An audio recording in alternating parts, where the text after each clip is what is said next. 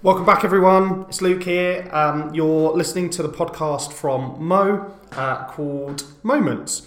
It's a place where you can expect some really great minds, those from HR, some forward-thinking consultants, and maybe a few curveballs. Today we've got Burak, so let's get going. So today we're with Burak, who's Workforce Solutions Director at LHH. So maybe we'll just start off with just a little bit of background to you. So how did you end up here, and tell us a little bit about your work history. Sure, thanks. I am originally from Turkey. I have always been interested in people aspects of business. I started a long time ago studying economics, but while I was studying, I was also into personal development. Became an Anthony Robbins fan a long time ago, and got into psychology, human psychology, which naturally pulled me towards human side of business. I initially started as an HR practitioner, then did some training consultancy work, and then went into academia. I studied organizational behavior. I had a PhD in organizational behavior, and after my PhD, I went on to become an academic in this area. I got my tenure, and then I decided to leave academia and to become a consultant. So in the last 5-6 years, I have been helping organizations as a workforce consultant. I first worked at Accenture Strategy, supporting Accenture's clients on workforce transformations, and now I am leading LHH's workforce solutions practice for UK and Ireland. So we're here today to talk about transformation, and we'll come on to what that actually means in a second. But I think for anyone that knows Mo will know that we're really focused on the relationship that people being the important aspect here, have with work. And how we consider when we're asking people to do things differently through a period of transformation, what that means to them. So I want to talk to you first up about the people aspects of transformation and what you think lead generally to successful transformation when you think about it in the context of me as an individual. Yeah. So I'm Janet, as a receptionist working for ABC Limited, that's a huge company that knows that to deliver results it needs to do something differently. What's important? Great question. Actually, that is part of the problem why most transformations fail. You probably all the listeners would know about the famous transformation failure ratio. Most transformations do fail. If you look at different resources, some of them would say 75% of them fail, some of them would say 7%, but in general, the majority of transformations fail. And I think a big reason for that failure is what you mentioned about that Janet, that employee who is not actually made part of the transformation. And I think there are two key examples I see a lot with my clients that explain why they fail in these transformations around the people aspects of it. One is what I would frame as the story of transformation. When executives tell the story of the need for change or the need for this transformation they are going through, they usually fail to consider that employee's perspective. And there is an interesting research from McKinsey's Scott Keller, who came up with this concept of meaning quotient that I really like. He explains why most transformations that tell only one story fail, and that one story is usually the company story, meaning our company is going through tough times, we need to change. And when you think of that person, Janet, as an employee, why should that change story be inspiring for that employee? Mm-hmm. Most of the times, executives think this is a good story and everybody should buy into it. It's logical, but it's not really emotionally appealing to employees. So McKinsey research would talk about that with those 5 aspects they highlight. They say it is better to talk about 5 stories other than just that one story about the company. You need to talk about the individual story. What does the transformation mean for that individual, and also what does that mean for the working team of that individual, and then what does that mean for the customers, and also what does that mean for the society? So yes, company story is important, but it might only appeal to 20% of the employee group. But if you tell those 5 stories together, then you make it more meaningful for employees. So that is one of the suggestions I take to my clients quite often, that they need to consider the impact on different stakeholder groups and actually make the change, the transformation overall more meaningful for them. And then the other bit is, it is not only about the story of it, but also involving people. There is, again, I will refer to research here as an academic-minded practitioner in this area. I have been quite actually able to see the reality of the transformations, how they fail, and how much actually evidence and research is there that explains clearly how companies can avoid these mistakes. But the reality doesn't change still. Most companies still keep doing the same mistakes. And the biggest mistake I see, other than this story being emotional or not, is about involving employees in owning the transformation or the change, rather than just telling them they should change something. And again, the research behind this I would refer to is behavioral economist Daniel Kahneman. He came up with the term, actually in psychology there is a term called endowment effect, and Daniel Kahneman did an experiment to actually bring this to life. And in the experiment, what they did was... What is it? Just before we go on, what is the endowment effect? So the endowment effect is when somebody owns something, they value it more. Okay. And the experiment to prove this was, they gave a group of people, a simple mug. And they said, we are going to give this mug to you as a gift. And what we would like to ask you now is, the standard price of this mug in the market is $5. How much would you charge us if we wanted to buy this back from you? What is the minimum amount you would ask for to sell this mug back to us? And then they go to another group, they ask a similar question, they show them the mug, they say, here's a standard mug in the market, the price for this is $5. And what is the maximum price you would pay to buy this mug from us? The first group ends up being at 5.5 level, versus the second group ends up being available of $5. The difference is, there is no difference. The same mug is given to both groups. The same description about the value of the mug is given to them, but one group values it more than the other.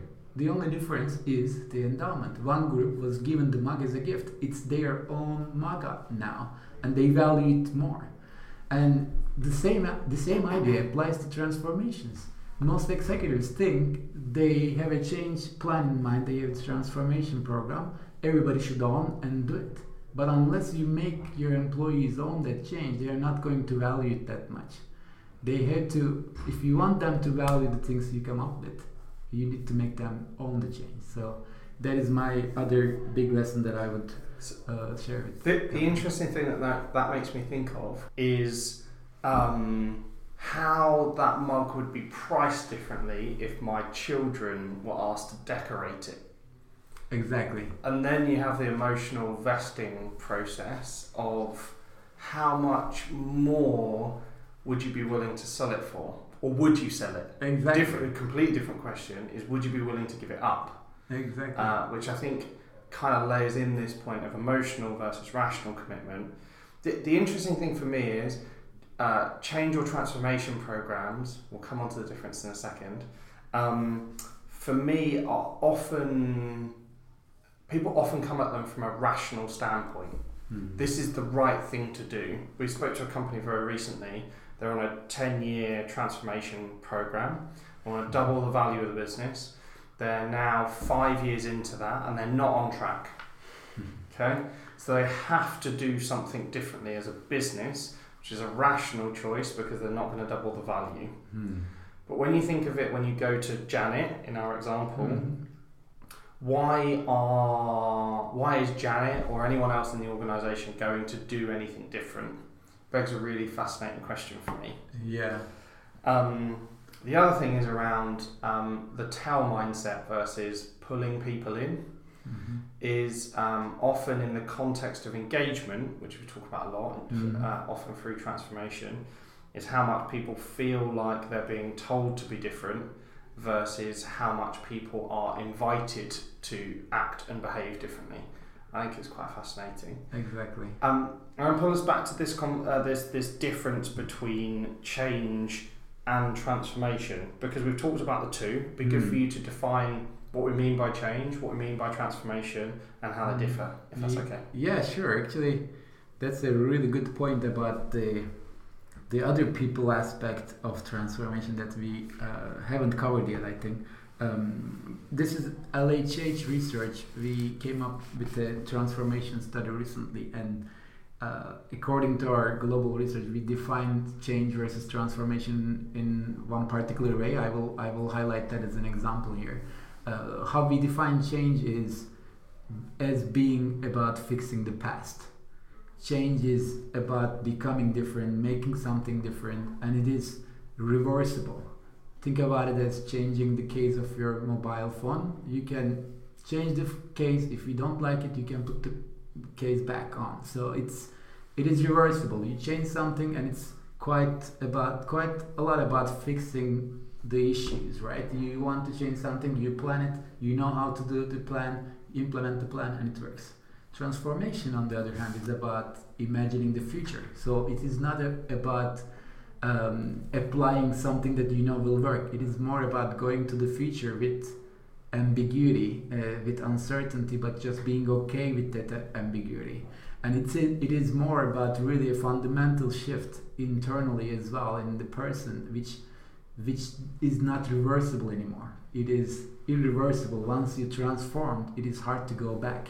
And that is the fundamental difference, and how I think this applies to organizations in terms of understanding the people side of transformation is that if it is done well, if organizations use transformational mindsets well, they have to make people part of the transformation. Imagining the future, navigating that ambiguity will require actually sensing everybody's feelings every day and working with them. So it's not the same as managing change. But managing change is usually more the norm in transformations. Most organizations, unfortunately, go with this transactional mindset of managing the transformation. They try to manage transformation with the change mindset, where they have the full plan for what to do, when to do, and they think doing those steps will make it work. But actually, it's not that. It can't be that plan. Transformational change can't be that plan, because it's all about navigating the ambiguity. You can't see the future fully. And just to give an example, there is with some of my former colleagues, I did some research where we looked at actually things that we know change management gurus would always vouch for and assume is the right way to manage change. And we found actually not all the change mindsets work in the transformation context. And the simple example here is communication. Some of the listeners would know John Cotter's famous research from 20 years ago, and he came up with the change model 8-step process. He highlighted again and again, you can't under-communicate during change. You need to keep communicating, keep communicating, keep communicating. It is right advice. It might be valuable for some organizations in certain situations, but what we found was communication can be harmful sometimes. And it can be harmful especially when people are at a stage where they don't believe in the vision for change. So if people are not believing the vision and you are over-communicating that vision, you frustrate your people. So understanding that and acting based on that, and rather than having that 12-month communication plan and acting on that, just sensing what is happening in the organization on a day-to-day basis and acting and managing transformation on that is a key differentiator for success. The funny thing in all of this interpretation of research is the assumed flow of communication is down the hierarchy rather than up it. True. Which I think is a really interesting way in which the industry tends to interpret what is meant by that. Exactly. Is the difference between tell versus conversation, right? Is if you were asked to do something differently in the street by somebody random, Yeah. you would probably ask them why or what's causing that to happen. Exactly. And I can give an example on that too. This is part of my my practice that I worked at Accenture when we were looking at the successful transformations and trying to see what makes them successful. One of the biggest predictors of that was when leaders at the center, basically at the middle level, not at the higher level, they were communicating up and down together rather than the top-down communication was happening. And this was actually Warren Perry published a book about this where he explained it in detail, and I think it's quite relevant to actually initiate change from the center of the organization rather than the top or anywhere else. Yeah. One of the interesting things for me that we talk about a lot is about employee motivation. And I feel like I'm quite a simple being. I do it for one of two reasons. One is because something's really easy, or one is the reward on the other side is really great. Yeah. So I would say that hopefully I'm representative of many people that might be listening to this, in terms of you do something because it's easy, or you do something because you can see the other side is far better, even sometimes when it's hard. So you'll sacrifice it being really easy for something that's great on the other side. What are the other dimensions by which people listening to this should think about that would be important to an employee in that context? Either this is made easy for you, or this is made super exciting and rewarding for you on the other side, with a perhaps more recent hype term of managing the employee experience through transformation. That's a big question, good question as well. I think there are so many dimensions related to that. I'm thinking out loud. The one aspect is, I think, instead of managing their experience, if we try to understand what people are feeling and act on that, that could be part of the process of managing transformation better. Really understanding people's emotions can make a big difference. The other aspect is, I think I would say, would be around the dynamics between people. It's What do you mean by that? It's often ignored how people relate to each other, which is basically related to your relationship focus. When I say that, it is in terms of both organizational culture and climate, but also in terms of how people are incentivized to interact, how the organization is structured in a way that creates certain relationships in a positive way or in a negative way. Yeah. If silo mentality or the incentives are pushed in that way, for example. Exactly. So that creates lots of different dynamics that can make or break the flow of the transformation. Yeah. Okay. Interesting. One of the things that we often talk about is moments, in terms of moments of transition, or moments that make you do something different or feel something different, or even just think something different. Give us a sense of the importance of something abstracting or removing itself from normal work, and how important it is to create real moments from the employee's perspective to make them go through that process of realization of why transform. That's another difficult question, but a good one. I think I will try to simplify it. It's not maybe in the context of transformation per se, but more in general. When I think about moments that make a difference, I'm trying to apply that mindset now to my own practice in life. In about 5 years ago or so, I remember this as almost yesterday. I had a moment at work once. I had really dealt with a big challenge, and it wasn't ever acknowledged how I dealt with it. It was a tough challenge, and I did suffer through it and didn't feel anybody cared about what I did. Okay. And it was a tough moment. Yeah. And I went out of that moment again with a very simple action, because my boss did something that was so amazing. It was just a simple act of recognition, but he did it in such a way that made me feel fully valued. And that moment for me made that whole past experience valid, right? I justified the pain I went through. And I think sometimes we don't understand the importance in the importance of those moments, and they do matter. When we experience it, they matter. But sometimes we as managers might not think that it matters for others. So it's also a human fallacy. I think it's our bias. I think, that's how I would summarize. They do matter. It's hard to explain how and when they will matter. It's probably not always codified. That is the challenge most managers have these days. But they do matter. Yeah. So, You bridged me perfectly to my last question, which is, I see forever flash up on my LinkedIn that 67%, 75%, a significant number of people leave their boss rather than their company, their employer, the brand that they work for. What do you think is the role of a manager in transformation?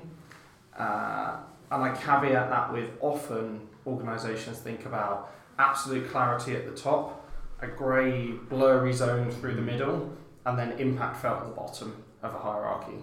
So give us a sense of what you think is most important for maybe a line manager that might be listening to this podcast.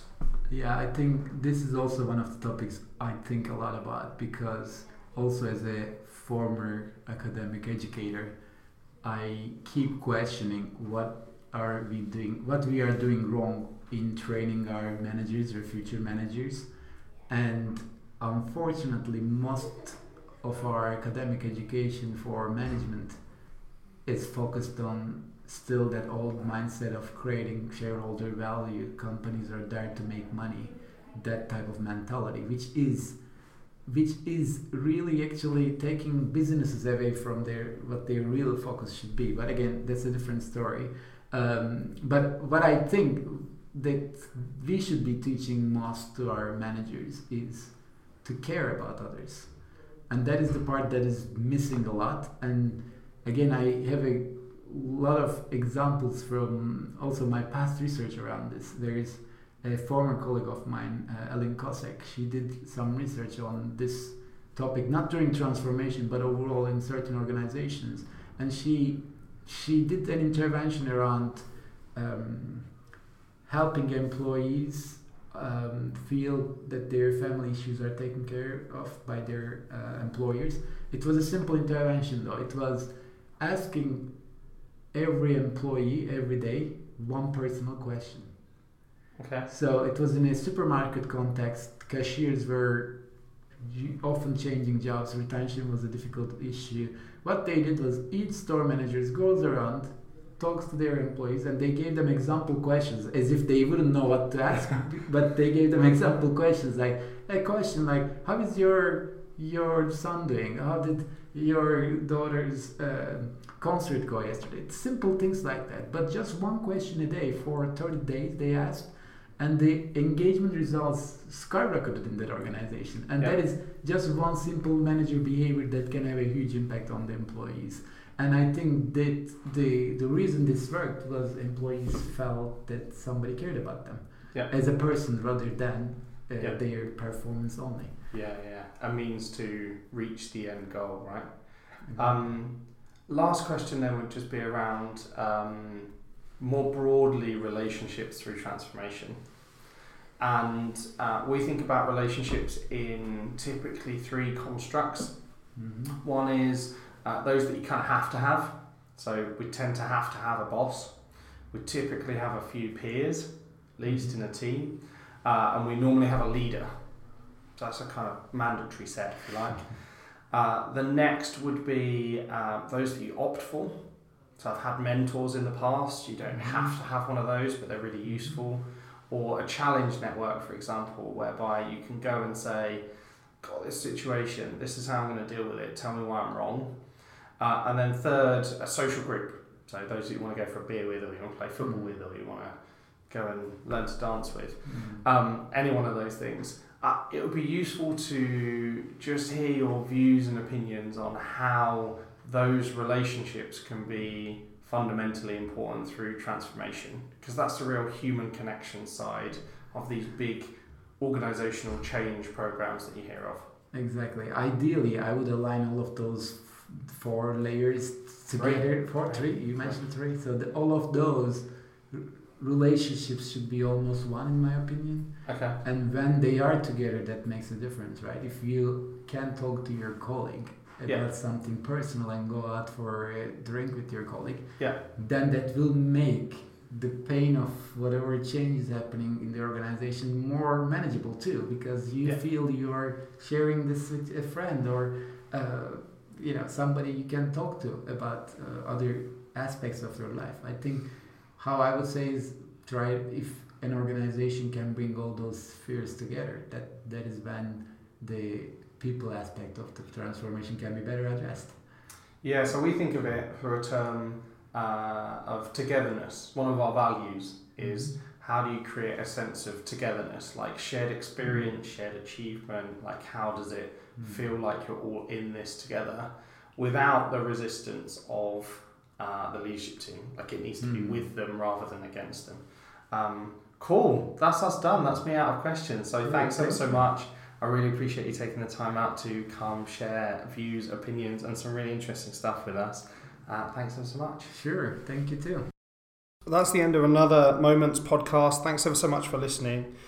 So just to recap, today we covered with Burak the people aspects of transformation, some of the things that cause success in transformation and some of the things that lead to failures, the difference between change and transformation. I thought that was quite interesting. And then the relationship between an employee and their boss in transformation. I thought it was really insightful. I hope you really enjoyed it. I encourage you to subscribe, look out for the next podcast that we'll be releasing again soon. And on the topic of the relationship with your boss, if you thought that this was useful, please do share it with your boss or anyone else that you think it would be relevant. We're really trying to build a community and share insightful things with you and the community. So I look forward to speaking to you again soon, and thanks ever so much for listening.